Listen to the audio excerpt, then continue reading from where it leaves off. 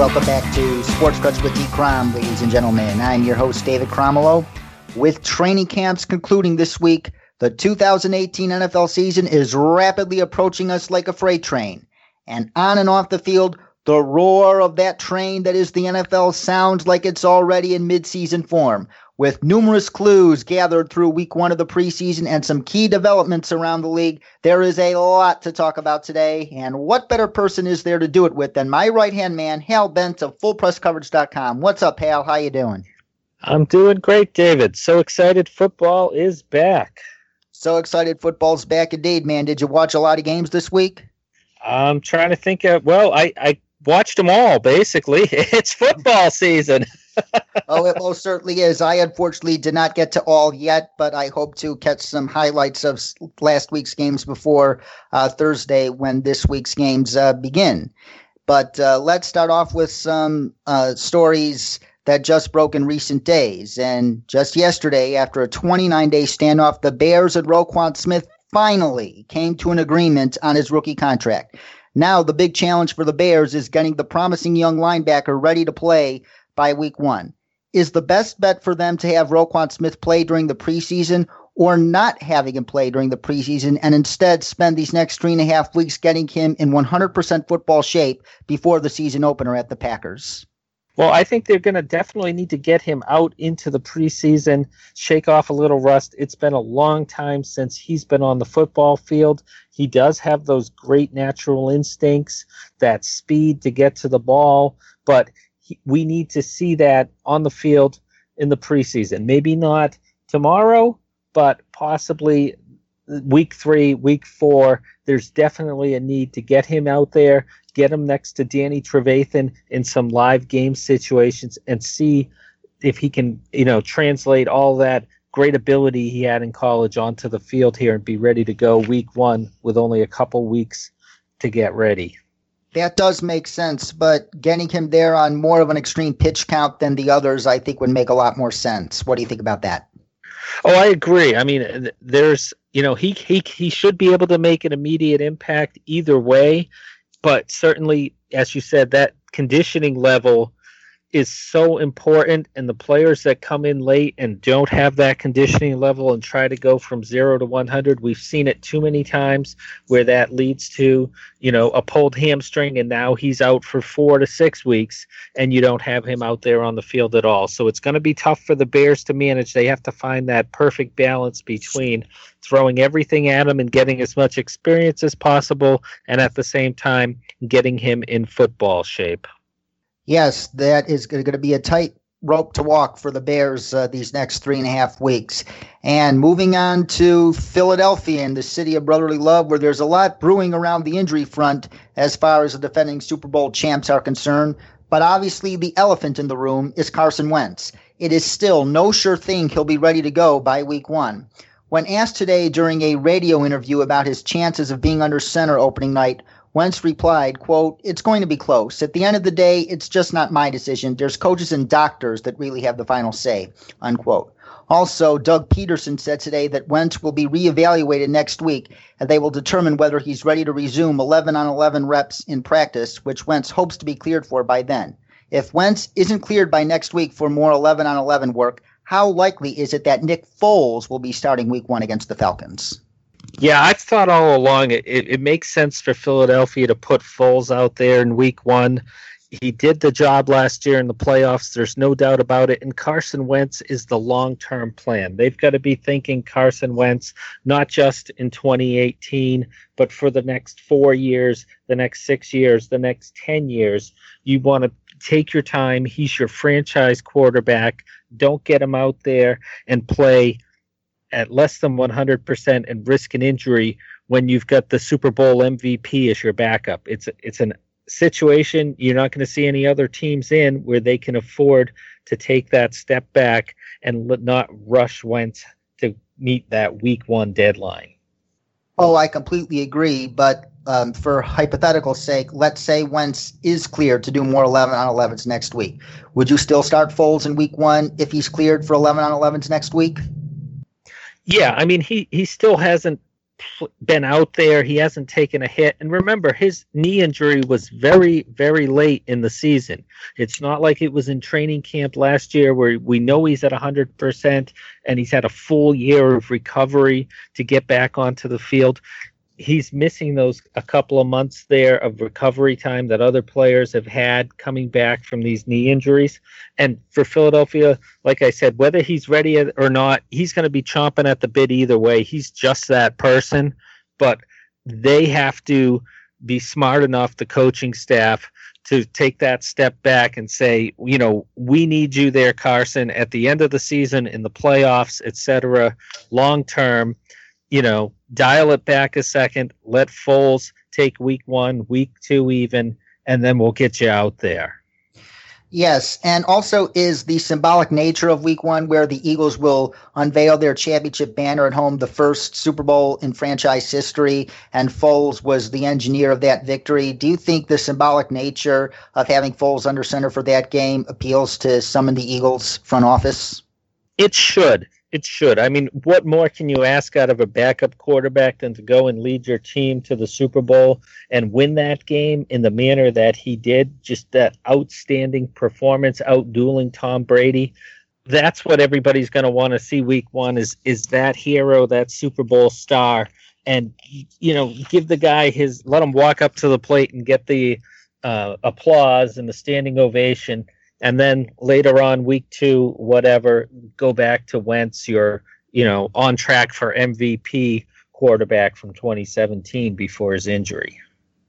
Yes, but whoever is under center for the Eagles in week 1 will be likely missing a key component, and that component is Alshon Jeffrey. And the other headline coming out of Eagles camp this week is that Jeffrey, who played through a torn rotator cuff for most of last season and immediately underwent surgery after the Super Bowl, and it takes up to 9 months to recover from this surgery, and thus it is possible that he begins the season on the reserve PUP list, as was reported by Ian Rappaport yesterday. And should that come to pass, Alshon Jeffrey will likely miss the first 6 games of the season. How can the Eagles offense function at a high level without their big wide receiver? It's going to be tough for them to replace Jeffrey because they just don't have somebody at wide receiver. Nelson Agholor is going to stay in the slot. You've got new wide receiver Mike Wallace, Marcus Wheaton there as well, who are stepping in, learning the offense, getting to know the quarterback, getting used to this system to begin with.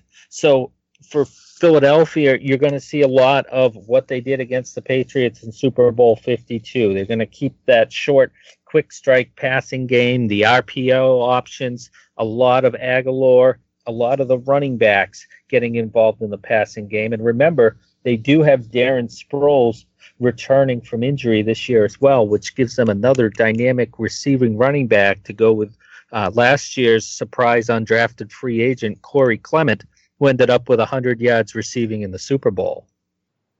Oh, yeah, there's definitely a lot of ways they can work around the absence of Alshon Jeffrey, even though they cannot replace him. But their rookie tight end, Dallas Goedert, but obviously Eagles fans don't call him Dallas, they call him Philly Goddard. So I feel like calling him Philly Goddard myself, but since this is a non-biased radio show, we'll call him by his real name, Dallas Goedert.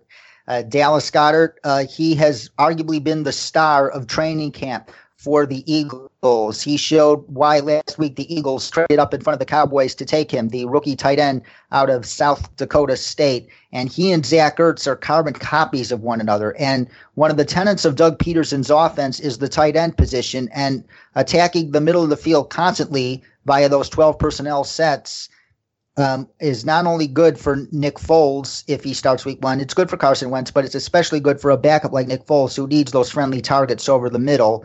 But if you want to replace Alshon Jeffrey in the red zone, go with that 2 tight end set of Zach Ertz and Dallas Goedert out wide. That could really help Nick Foles if he has to start in week 1. That's a great point. And as we've seen, that 2 tight end offense really in the last, 7-8 years in the NFL has really grown in popularity, especially inside the 20-yard line, where those big athletic tight ends, these players that presumably 20 years ago were playing in the NBA, are now out stretching the field and using their size and agility to be able to get up and get passes that opposing defensive backs or linebackers don't have a chance against them. Absolutely. And now let's talk about what went down week one of the preseason. And there were a lot of good things to watch and take away from week one of the preseason. But for me, the impressive debuts of Baker Mayfield and Sam Darnold stole the show. How impressed were you by Mayfield and Darnold, and who had the better performance in your eyes? It was an interesting comparison. I liked Mayfield. You saw that accuracy, his ability to make plays. There was a great pass to Antonio Callaway in tight coverage that I think it was the second touchdown of the game there as well. So, I mean, Mayfield looked exactly as advertised. And for Cleveland fans, it's got to be difficult hearing them talking about Tyrod Taylor with Mayfield looking so very good out there as well. I think with the Jets game, there were flashes from Sam Darnold. He did have a tough time in the second half. He moved the ball really well in the 2-minute drill, looked very comfortable. And then in the second half, there were a couple of throws that should have been turnovers that weren't. But I liked his poise in the pocket. He handled the rush. He was able to sidestep, reset, make the throw. To see that out of a rookie in their first preseason game is very, very impressive. So I'm going to give Mayfield the edge, just like he had the edge by 2 slots in where he was drafted. But wow, they both looked very impressive for rookies in their first preseason game. Oh, most definitely. And to me, as far as intangibles are concerned, Mayfield and Darnold were hands down the 2 best quarterbacks in this class, and that's probably why the NFL thought the same way as well. And another common critique of Baker Mayfield during the pre-draft process was, can he complete throws in tight windows? Both touchdowns he threw were completed in tight windows. I think it's time for those Baker Mayfield doubters to start realizing that he can make those tight window throws in the NFL. Oh, yeah. I mean, that was very impressive. As you said, both touchdowns, David Njoku, Antonio Callaway, those passes were threaded. He looked like an NFL veteran on those throws. And those were very, very tight windows with the defenders there. And he did an excellent job of squeezing that ball in. And I agree. That was very, very impressive to see a rookie making those throws in his first preseason performance. Most certainly. And another thing that impressed me equally about both of them was their ability to make plays on the run and off schedule. And that's, I believe, what really appealed to NFL front offices during the pre-draft process as far as both quarterbacks were concerned. Exactly. It's a great skill to have because once they get outside the pocket, you can see the secondary start to break down. And that's where a lot of teams get a lot of big plays in the NFL these days. Oh, most certainly. And going forward, you have the Jets having Darnold play with the ones this week. He has been lining up with the ones in practice, taking the vast majority of the snaps with them. Today, he had a touchdown pass in the joint practices with the Redskins that made the entire Jets sideline erupt. You could see Sam Darnold taking control of that team already, and barring any slip-ups, I think Sam Darnold is going to be the Jets starter week 1 against the Lions. But the Browns are adamant that Tyrod Taylor will still start week 1, and to be fair, Tyrod Taylor showed no reason not to start him, as he was very efficient himself, going 5 for 5 for almost 100 yards and a long touchdown to David Njoku down the middle. But if Baker Mayfield keeps this up these next 3 weeks, shouldn't the Browns feel obligated to speed up that timetable for Baker Mayfield? I think at this point, the talk of redshirting him the entire season looks ridiculous. He's just too advanced, too far along, and that's why you spent the number 1 overall pick on the guy, was to be your franchise quarterback. And, you know, you look back and you see quarterbacks like Peyton Manning, Troy Aikman, who were thrown out to the fire that first year and maybe took some lumps, but they had that mental toughness where that didn't break them. They were able to grow and learn from that and had those much, much improved second seasons and accelerated the timetable for NFL quarterbacks making that next step. And we've even seen it with rookie quarterbacks as well, seeing the growth of the quarterback over the season just in the last few years. Goff, Wentz, it's almost at the point where you want to play them early rather than sit them. But again, both teams feel comfortable with Tyrod Taylor. Looked good. Teddy Bridgewater was very impressive as well for the Jets in his return to action. He was, able to find a lot of open targets. He looked good, able to move in the pocket as well. So maybe they don't feel that pressure, but I think these guys have got to be an option to win the job. If they outperform the veteran, let them win the job. Let them get out on the field week one. I don't see any problem with that. Oh, neither do I. But the Jets have some interesting roster decisions given their quarterback room, not just Sam Darnold, but as you mentioned, Teddy Bridgewater and Josh McCown, who had a very, very good season for them last year. If there is an odd man out in that room, is it Teddy Bridgewater or is it Josh McCown? I think it's Teddy Bridgewater. Josh McCown isn't going to have a lot of trade value. Teddy Bridgewater, there were a lot of teams interested in him that didn't want to take the plunge on him just because they weren't sure what that injury situation was. McCown also has the advantage of he has been in the role of the mentor in the past.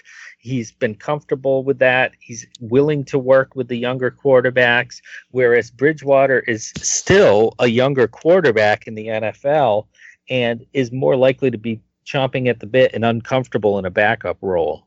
I completely agree. Josh McCown would be the ideal backup for Sam Darnold because he's a guy who could mentor Sam Darnold, show him how to grind in the NFL, and teach him how to study hard and work hard and be a good guy on and off the field as well. So I think it would make a lot more sense for the Jets to get some draft capital for Teddy Bridgewater so they can help Sam Darnold out in the draft next year and help him by having Josh McCown by his side as his veteran mentor. And on Saturday night, the Minnesota Vikings showed why they are my pick to represent the NFC in Super Bowl 52 with a phenomenal performance over the Denver Broncos. And in your eyes, how much did that performance last week justify that strong belief of mine that the Vikings are going to be Super Bowl bound this year? You look at a team that was so good on defense last year. They spent a first-round pick on cornerback Mike Hughes. We had talked about that a couple shows ago, that great Minnesota secondary. And Hughes went out and looked like probably the best cornerback on the field, made a couple of great passes, blew up a screen pass, was involved in the running game, was blanketing receivers throughout his time on the field. I was just overwhelmed by how good he looked as a rookie cornerback in his first performance. And that was a great defensive performance by that first unit of the Vikings unit as well, as they were strong and aggressive against the Broncos. Yes, but what stood out to me, obviously, was the opening drive and Kirk Cousins' debut with the Vikings. He was sharp, he was crisp, and he and Stephon Diggs already seemed to have midseason chemistry with one another, as was evidenced by that amazing pass threading a tight needle where Bradley Roby had tremendous coverage on Stephon Diggs. Bradley Roby, to be fair to him, he did everything right, but Cousins just put it on the money in the bucket to where only Stephon Diggs could catch that pass. And that crisp surgical drive just showed how high the Vikings ceiling is this year on offense as well. Heck, they could have a top 5 offense and a top 5 defense. They really could. That was Cousins looked impressive. There had to be guys standing on the sideline in Minnesota looking at Case Keenum across the field saying, we appreciate what you did last year, Case, but you weren't doing that. And yes, Stephon Diggs would have had to contort his body infinitely more if Case Keenum threw that pass. Exactly. And to see that chemistry with Diggs, so impressive. Diggs certainly signing the big contract doesn't look to be slowing down at all. And it's kind of at the point now where you're looking at where Keenum went out for Denver and had a very quiet debut. You're kind of scratching your head and saying, geez, was it that great Minnesota offensive line, those weapons in the passing game? Was that what elevated Case Keenum, or was he elevating that offense. And through one game, it looked like it was more the players around him than Case Keenum himself. While I think you're right about that, it is still too early to consider Case Keenum a bust for the Broncos. I still think Case Keenum could be very, very efficient for the Broncos and put up a stat line similar to last year, although with that supporting cast of Denver not as strong around him as in Minnesota. He'll probably take a step back, but I still think Case Keenum can be better than the version he was with the Rams with Emmanuel Sanders and Demaryius Thomas. And you can't just jump to a conclusion like that based off of just 6 plays. Oh, definitely not. However, like you said, Cousins did look good. I think with Keenum, it's going to help that the Broncos defense should play better than they did against Minnesota during the regular season. There's just too much talent, especially in that secondary as well. Darian Stewart looked great. Boston College Eagle Justin Simmons continues to grow as a safety there in Denver as well, and even adding some slot cornerback to his repertoire. So it's going to be interesting in Denver to see if that offense can once again try to keep up with the defense there, which seems 2 steps ahead of them, and how that's going to affect the Broncos in 2018. We will know that soon enough. But back to the Vikings for a minute. I understand the concerns about the offensive line that they have, especially in terms of pass protection. But according to Paul Allen, who is the radio play-by-play announcer for the Vikings, he has been saying that the Vikings have been making explosive plays in the running game on the first team defense in training camp, for crying out loud. And making those plays against a defense like that should give Vikings fans a lot of encouragement, and they were able to translate it to the field on Saturday night with those back-to-back 20-yard runs by Latavius Murray. So for the Vikings to mask the deficiencies they have in pass protection, I think it might benefit them to start out games by running the ball down the defense's throat, and that'll make Kirk Cousins' life infinitely easier and will make the pass rush tired very quickly, and he could explode in the second half for more air yards. Well, that's a great point because, I mean, we saw how electric Dalvin Cook was in his brief time with Minnesota before he got injured, and having him back at full speed, that offensive line, Nick Easton out for the year, Pat Elflein still on the PUP list there in Minnesota. So there's a lot of younger, untested players on that offensive line that if they're more comfortable in run blocking, like you said, that's a great game plan to head into the season before they get healthy and get everyone up to speed, is to lean on that dynamic running back that they have to set up the passing game later. Yes, and let's go back to the Broncos for a second. And the Broncos, while Chad Kelly lit the world on fire in the second half, you cannot ignore how the night began for them with the first string offense and defense. And this is what plagued the Broncos last year, getting punched in the gut to start out the game almost instantly and never recovering. And that falls on the coaching staff. And if the Broncos continue to play this way in September and start the season either 1-3 or 0-4, should Vance Joseph be fired by then? Well, I'll tell you, I was surprised Vance Joseph even came back after that difficult 5-11 season. They had such a great defense that seemed to, between attrition and, that losing season, was much worse than advertised last year. The offense was stagnant. Vance Joseph has got to do something to wake them up on offense in Denver. I'm not sure what it's going to take to get them back to a higher level. Obviously, Peyton Manning's not walking into the building anytime soon. First-round pick Paxton Lynch had another bad game, preseason game 1. He looks like he's behind Chad Kelly right now. Sure is. He got demoted.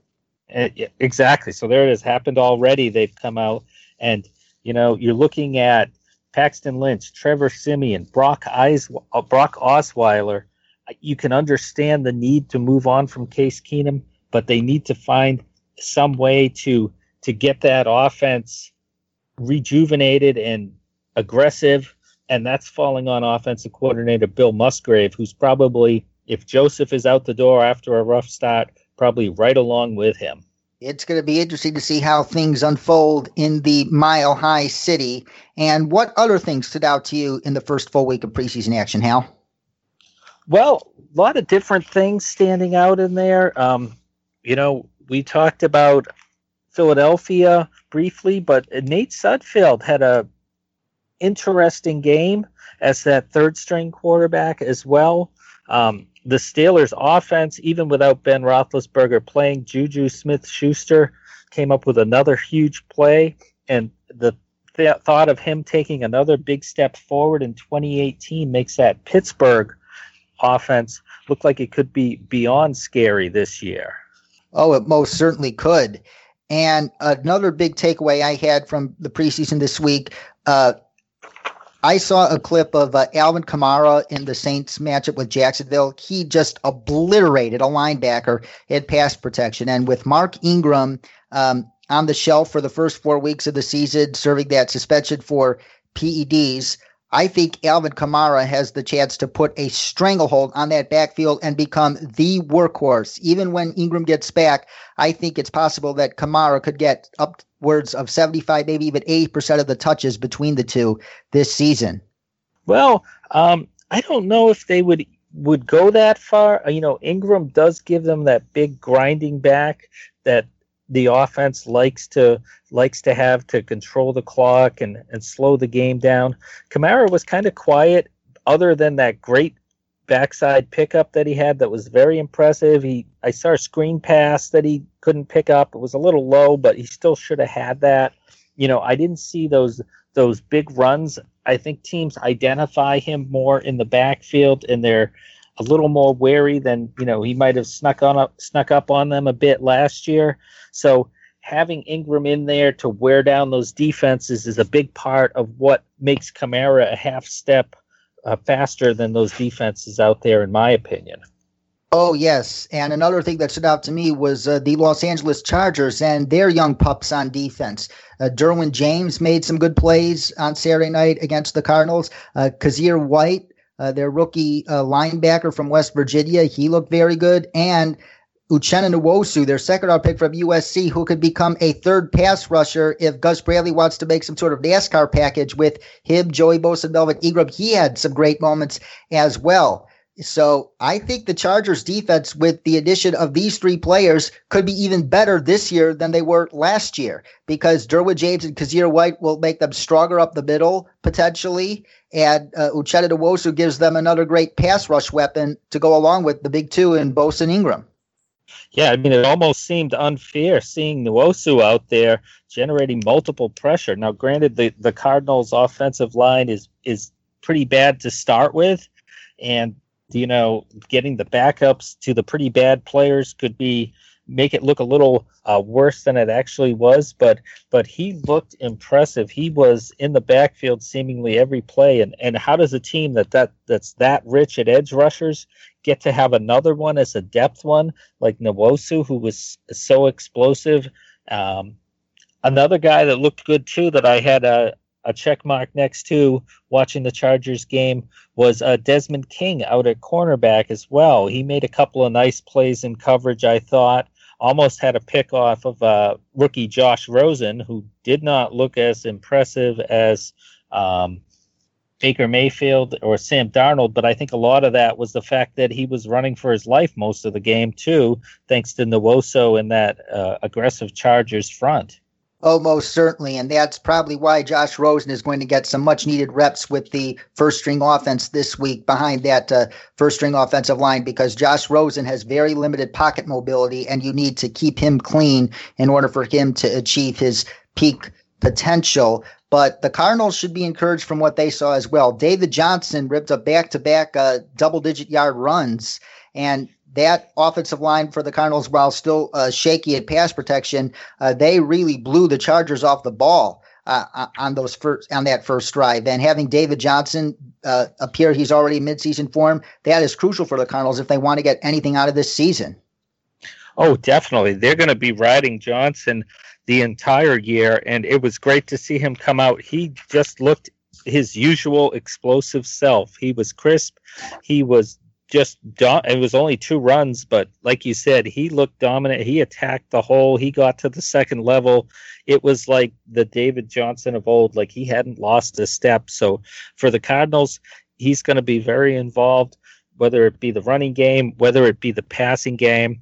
And, he could drag that team close to a 500 record just by him and the ageless Larry Fitzgerald there at wide receiver. Oh, yes. And another big takeaway I had from preseason last week was I think Andrew Luck looked very, very good in his limited action against the Seahawks. He looked efficient. He sped up his release. He's getting rid of the ball quicker. And he has some guys who could create yards after the catch aside from T.Y. Hilton, especially in that backfield. So Andrew Luck having a comeback player of the year season shouldn't be out of the cards here. Oh, no, definitely not. I mean, the first step was just to get Luck out onto the field, which was a great thing to see there for Indianapolis and great for the NFL. He might have been a little rusty at times. I think he overthrew T.Y. Hilton at one point, had another pass out on the sideline, a quick out that he just didn't get there. But that's just the rust of having not played in so long, I think. It didn't look like there was any problem with the arm strength or anything like that. And just like you said, getting the ball out of his hands with Frank Reich there, with that kind of offensive system that he has brought over to Indianapolis, emphasizing that's only going to help Luck as well, because, one of the problems with the Indianapolis offense in the past was just the fact that Luck was standing back there for so long in the pocket with Chuck Pagano there, his offense and Rob Chudzinski and trying to get the ball downfield, pushing it downfield. Great in theory, but not when nobody's blocking for him there. And that really hurt him in the past and set him up to take so many hits. So I think that's a great point. Getting the ball out of his hands quickly was something I noticed as well. And if Indianapolis can keep that up, they should get vintage Andrew Luck and be able to keep him healthy back there as well.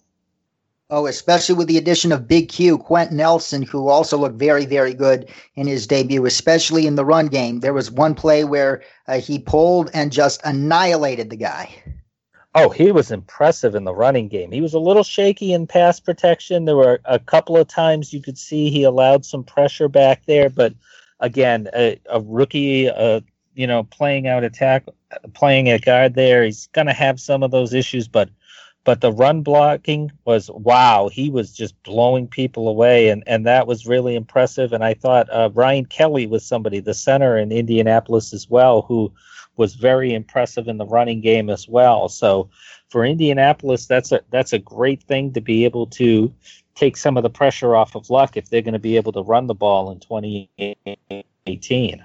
He is Hal Bent, ladies and gentlemen, fullpresscoverage.com. You can also check out his work at bostonsportpage.com and musketfire.com if you are a Patriots fan, and you can follow him on Twitter at HalBent01. Hal, it's always a pleasure talking football with you every single week, but before we go, let's talk about a guy we talked about last week, and that is Shaquem Griffin. Shaquem Griffin, the most inspiring story in football that I personally have experienced, dare I say, in years, if not ever. Shaquem Griffin, we talked last week about the Seahawks giving him a chance as a dime linebacker, and he looked the part last week. On 4 straight plays, he made 4 straight tackles, including 1 tackle for a loss. And I think he justified that hype last week coming out of training camp, and I think the Seahawks might have a future underrated staple of their defense in Shaquem Griffin going forward. I don't think there's anybody that any NFL fan wants to succeed more than Shaquem Griffin. There were some highlights in his play. I thought there were a couple of inconsistencies as well in the running game. There were a couple of times he was blasting up a gap and seemed to be in the wrong place. Got overpowered a few times as well. That's typical. That had to be expected. Exactly, and that's something that it's going to happen to any young linebacker in the NFL. And for Shaquem Griffin, though, that athletic ability that he brings to the field, I mean, he is just so fast and so explosive. And it's not that straight line speed. It's that closing speed. It's that quick acceleration. And he really does look like a special player out there. I mean, he just gets from one side of the field to the other, and just that speed. Pete Carroll must be drooling thinking of all the things that he can do with Griffin this year and in the years to come in Seattle. Absolutely. Hal, it's once again always a pleasure talking with you, and we look forward to having you back on next week. Sounds great, David. I can't wait. I can't wait to watch all these games Thursday, Friday, Saturday, even a Monday night game. I mean, it's starting to feel like real NFL football's coming very, very soon when I get a Monday night game to watch. Oh, man, it most certainly is. I cannot wait. And for the record, on Saturday night, I will be in Denver to watch the two teams I've spent most of my life rooting for, the Chicago Bears and the Denver Broncos, play each other. And hopefully both of them will give reasons for optimism. And I will be writing a blog post on that game as well. So stay tuned for that. It's going to be a very fun week of football. And as you said, Hal, it's starting to feel like real football is back, and it'll officially be back 3 weeks from Thursday night. Oh, can't come soon enough for me, David. Can't come soon enough for me. Great preseason so far, and it's only just begun. It's only just begun indeed, Hal, and that's it for today here on Sports Crunch, but we'll be back with a lot more later this week and next week, so stay tuned. Meanwhile, be sure to check out the episode archive as well as an up-to-date blog of mine at sportscrunch.com, and remember, that is Crunch with a K. And if you enjoy these podcast episodes, please consider leaving us an iTunes review and donating to our Patreon at patreon.com/sportscrunch so we can improve our iTunes ranking and afford to produce even more shows with awesome guests like Hal. For Hal Bent, our producer Chris Broadhead, this is David Cromwell saying so long, and as usual, stay awesome.